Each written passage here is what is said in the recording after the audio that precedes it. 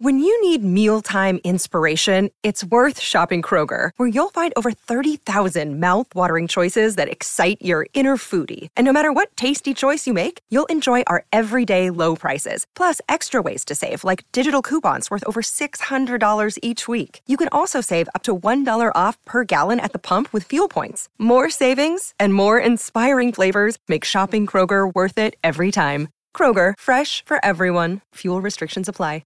Another day is here, and you're ready for it. What to wear? Check. Breakfast, lunch, and dinner? Check. Planning for what's next and how to save for it? That's where Bank of America can help. For your financial to-dos, Bank of America has experts ready to help get you closer to your goals. Get started at one of our local financial centers or 24/7 in our mobile banking app. Find a location near you at bankofamerica.com/talktous. What would you like the power to do?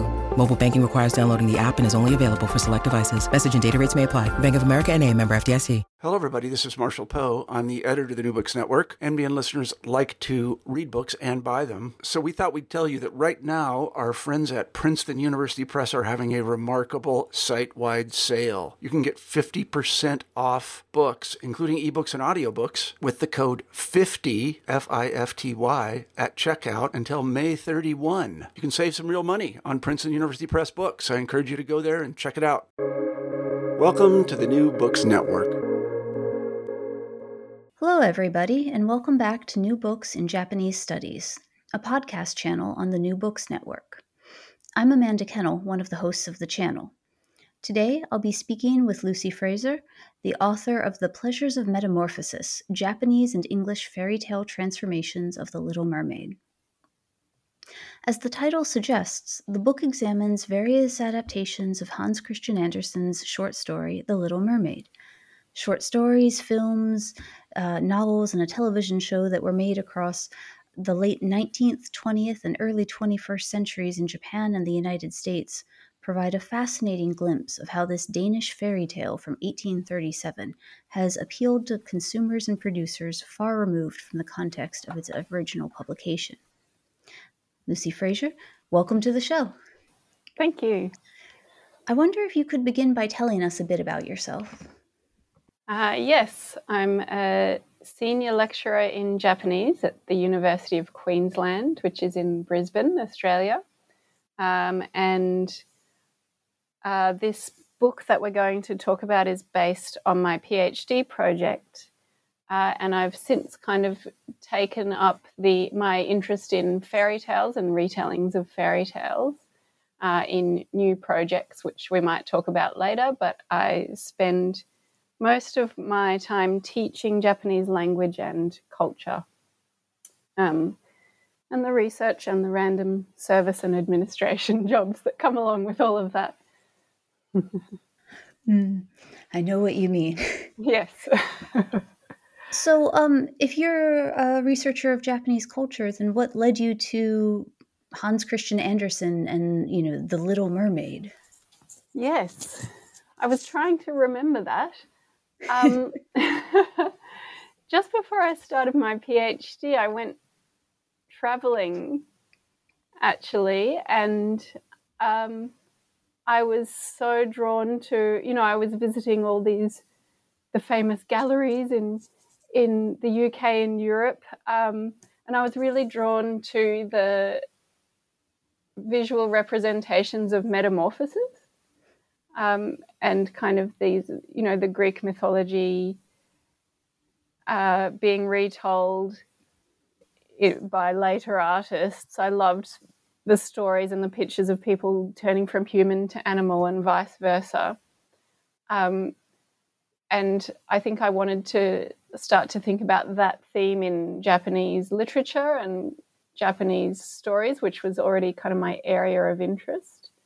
And then I do think, of course, we had to narrow the topic eventually. And I think my mentor and advisor, Tomoko Aoyama, had this long-term interest in mermaids and was very keen to draw me into that project. So I think that's why I ended up being mermaids rather than stories of metamorphosis more generally.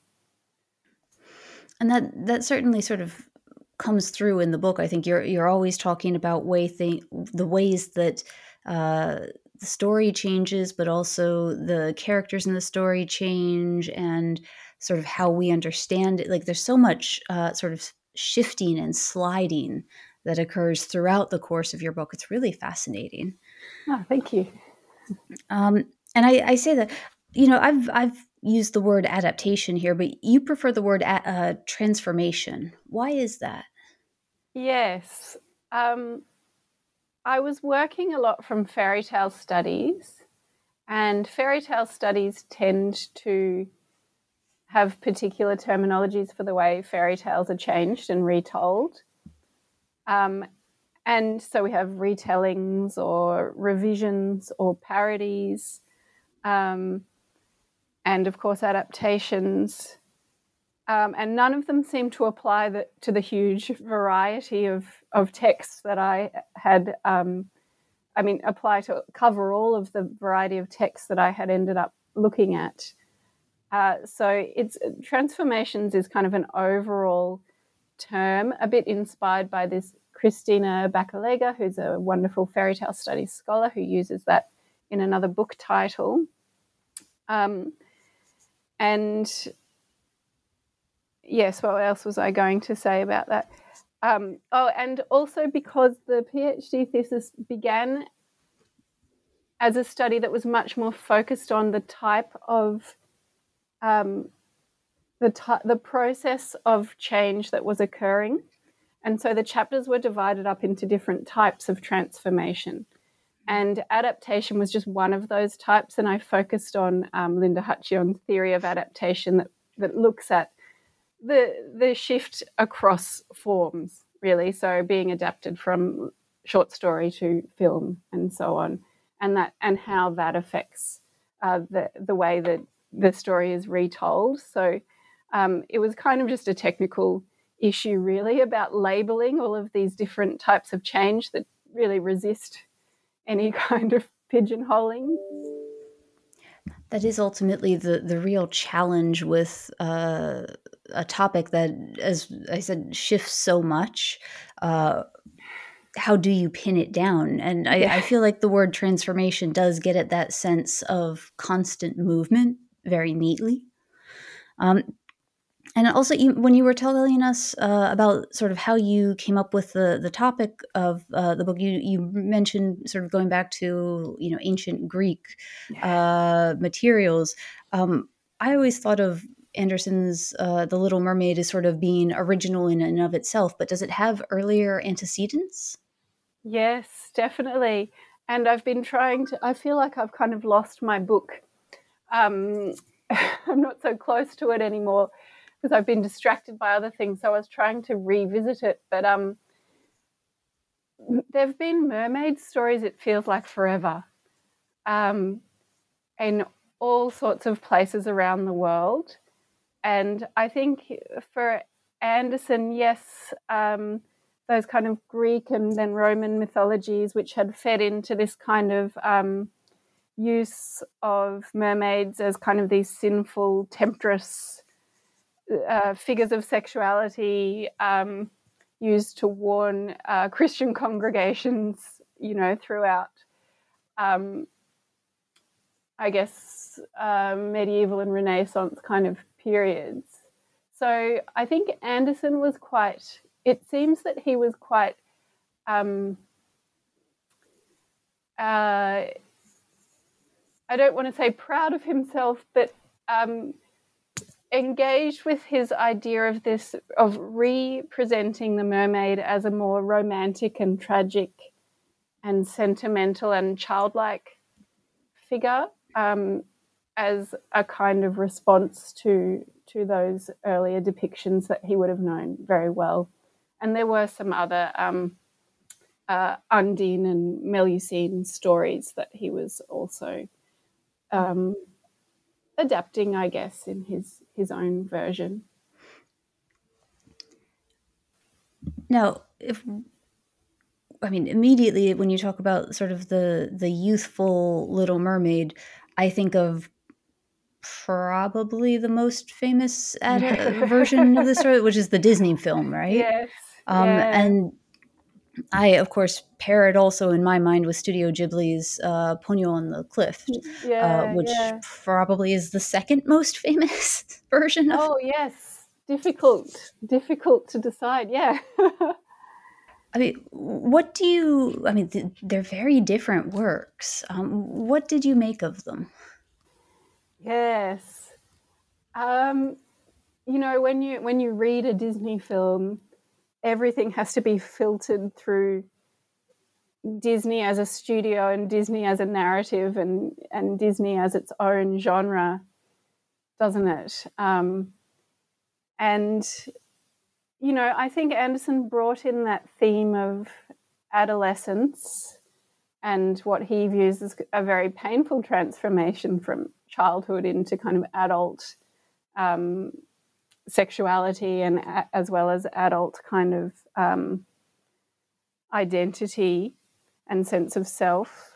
And I think so Disney were very keen to pick up on that element. And I feel as though they're very self-congratulatory about this rebellious teenage girl figure that they've created without any self-awareness about her counterpart, the aging kind of gender transgressive witch who causes all the problems for the young girl. But Disney's quite irresistible, I think, for a kind of literary and cultural studies person. There's so much to talk about there. And I really enjoyed writing about that film because of all those possibilities. I think what is interesting is that feminists, as a feminist, it's very easy to analyse Anderson's Little Mermaid as extremely problematic, and certainly I can agree with those ideas that this is essentially the story of someone who mutilates her body and sacrifices her own voice for the sake of a man. But what was really interesting to see that because of the kind of heavy Christian overtones of Anderson's story, actually kind of give the girl more agency and motivation for her change, because she not only wants to win the prince, she wants to win an eternal soul that humans have and mermaids do not. And so erasing that aspect of it in the Disney film actually reduces her agency and sense of self as a character. So I think it's always really interesting when we see things that go against our assumptions that old stories are going to be more sexist and reductive and boring, and that new versions will have more empowered female characters. And sorry, you asked about Ponyo as well, the Ghibli film, which I think many people would not automatically connect with mermaids. I don't know. Do you think you would have thought of that as a mermaid movie?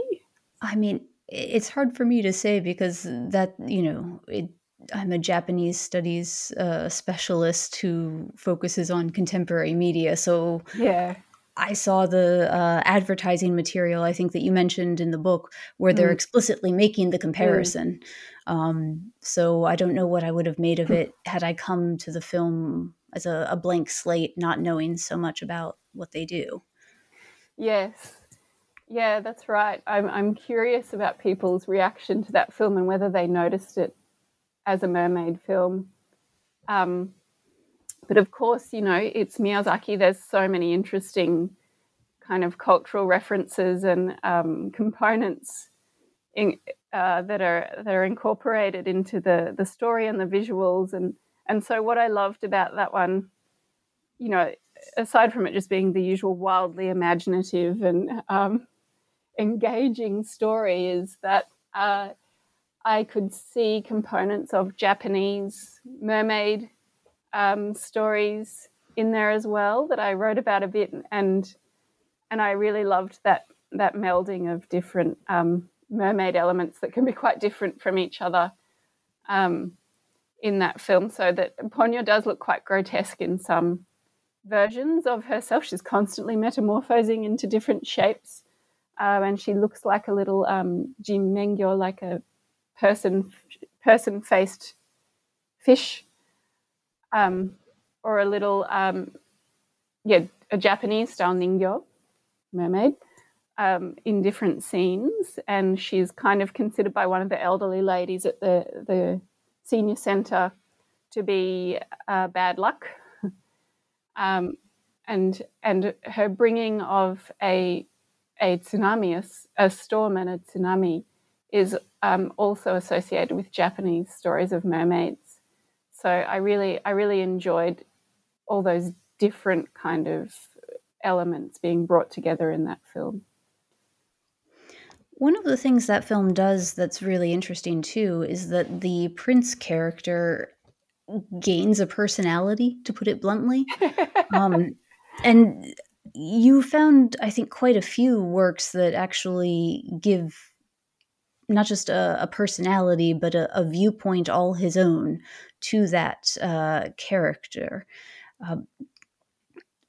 What is the effect of making this prince character into a more substantial person? Yeah, because there's not really much even to Anderson's Prince, and far less to Disney's kind of cardboard cutout, whose main personality is the fact that he has a dog, I think. And he likes his dog. I remember that. Yeah, and that shows he's a good person. That's it. Dog people are good people, we say. No, and the dog recognizes the imposter, of course, when Ursula the sea witch is disguised as a human. Yes. What is the effect of making the prince an actual character?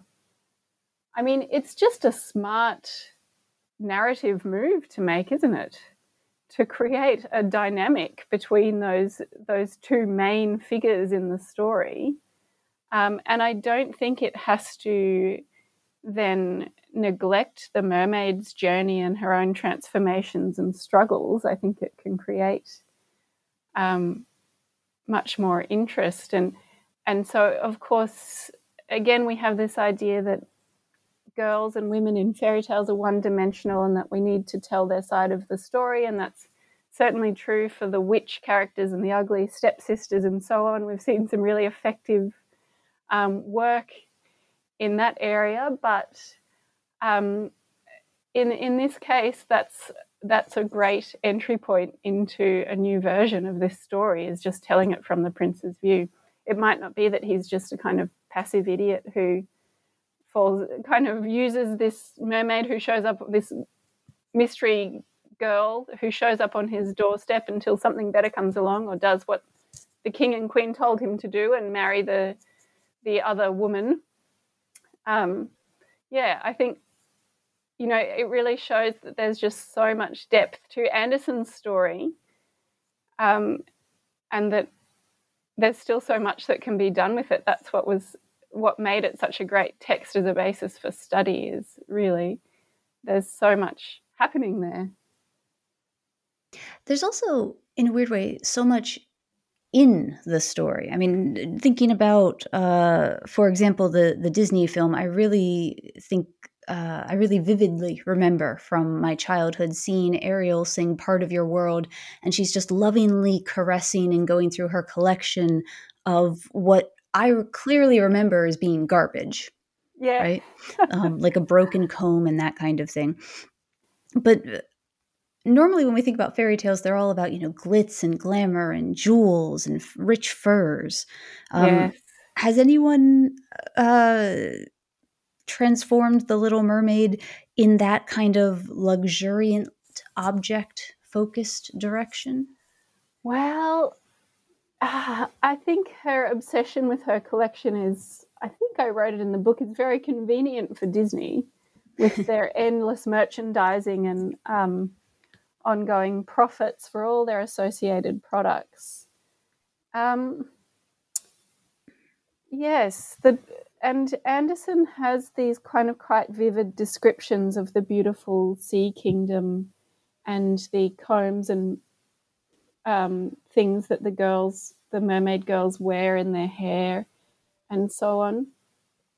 And I think I can't think of a specific example, but it must be there because one of those traditional images of a mermaid is that she has a comb and a mirror and she's combing her beautiful long hair.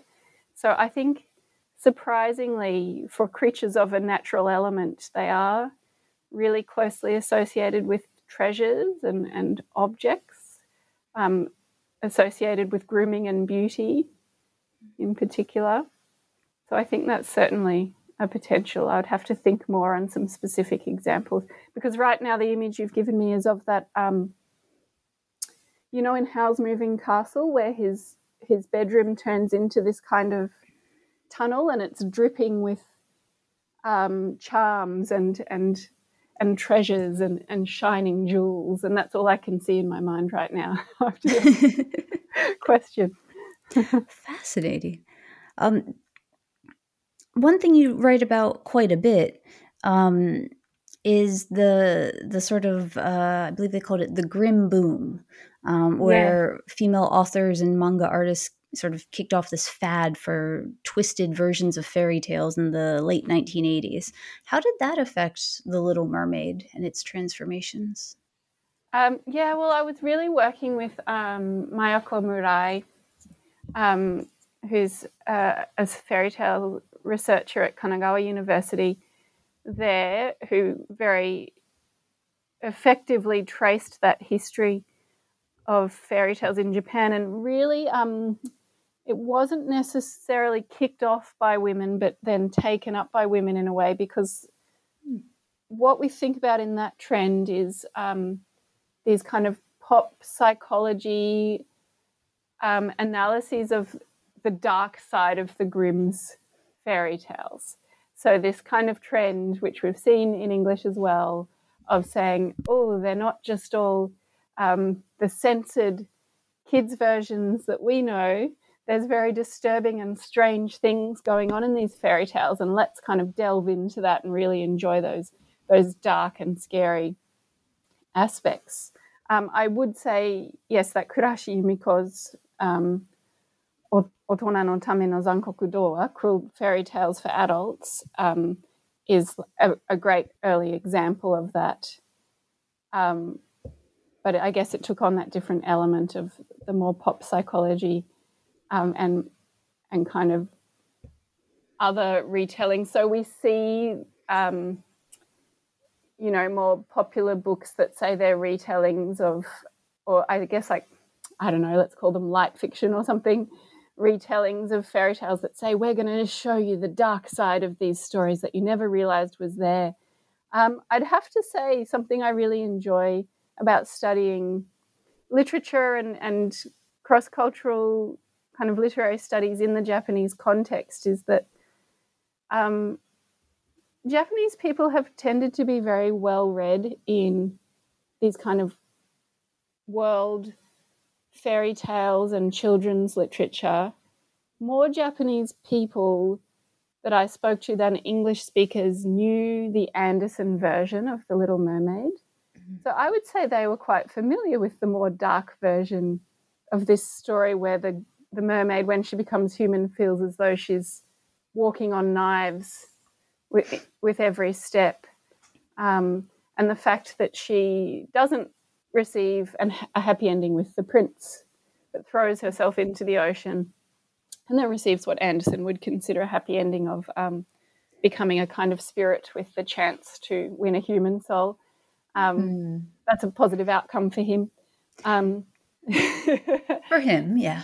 Yeah. So I do think there was probably quite a higher level of awareness of that dark side of the Anderson story that was slightly less overshadowed perhaps by Disney in Japan than for many English speakers, despite Disney's huge power and popularity in Japan. That actually reminds me too. You mentioned Kurahashi's cruel fairy tales for adults, and yet The Little Mermaid is very much a story about a younger person. Um, what does happen to The Little Mermaid after Happily Ever After? Is there an adult version of The Little Mermaid? Yeah. Many meanings of adult here, I think. Perhaps not the best phrasing there. Yeah, no. Well, the final chapter of my book, the final kind of analysis chapter, I labeled the stories I looked at, they're post fairy tales. So they were kind of sequels to the Little Mermaid story, or looked at what happens when the Little Mermaid grows up, and also post as in, you know, let's not get too heavily into a discussion of postmodernism, but but all those different connotations of post, as in fairy tales exist, the post-feminist take on fairy tales.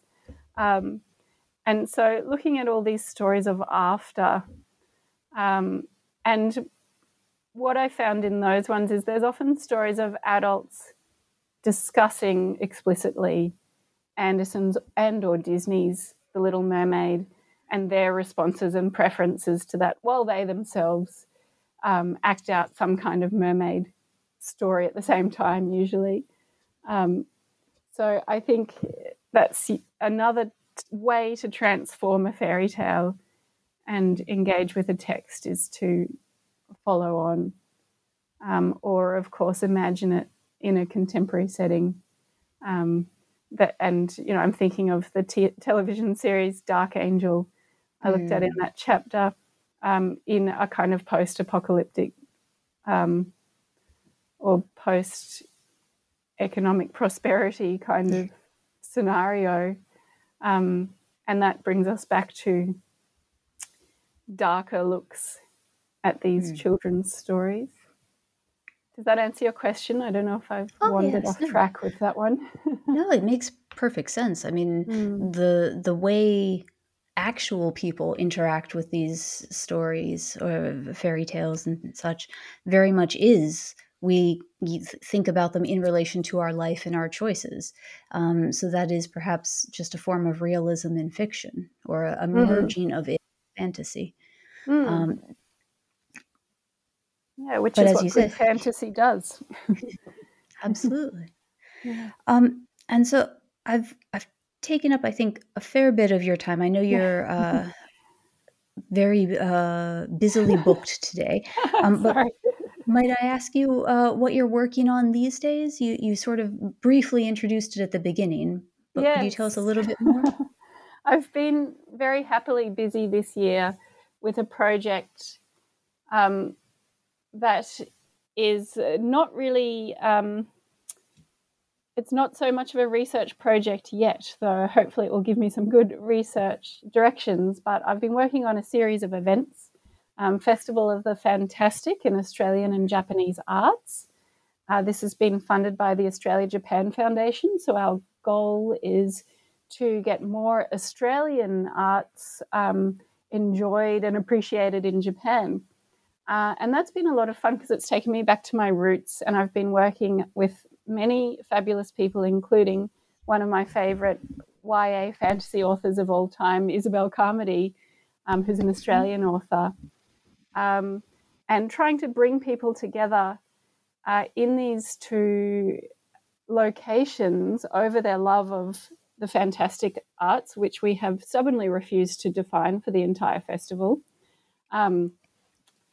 But fairy tales, fantasy, speculative horror, sci-fi, anything beyond what would be labelled realism has been involved in this festival. So we've had author interviews, artist interviews with people like Takata Fuyuhiko, who's an amazing contemporary artist who does video art where he reenacts bits of Disney's The Little Mermaid, for example. Konoike Tomoko, who does wonderful fairy tale-esque creations. And so trying to connect audiences, academics, artists and authors of the fantastic through these get-togethers and various kind of online ongoing things. So I would love if people would have a look at our website for that. It's Fantasy Arts Fest. Yes. That is absolutely fascinating. And actually, it reminds me, I have to admit, I had my students in one of my classes this semester read part of your book, and thank you. they loved it. Oh, good. So thank you. But one of them asked me and was hoping that perhaps you could say, she wanted to know what your reaction was to the criticism that the 2023 planned live action Disney Little Mermaid film, I don't know if you've heard, but it's getting criticized for having cast Halle Bailey, a black singer, to play Yes. Ariel.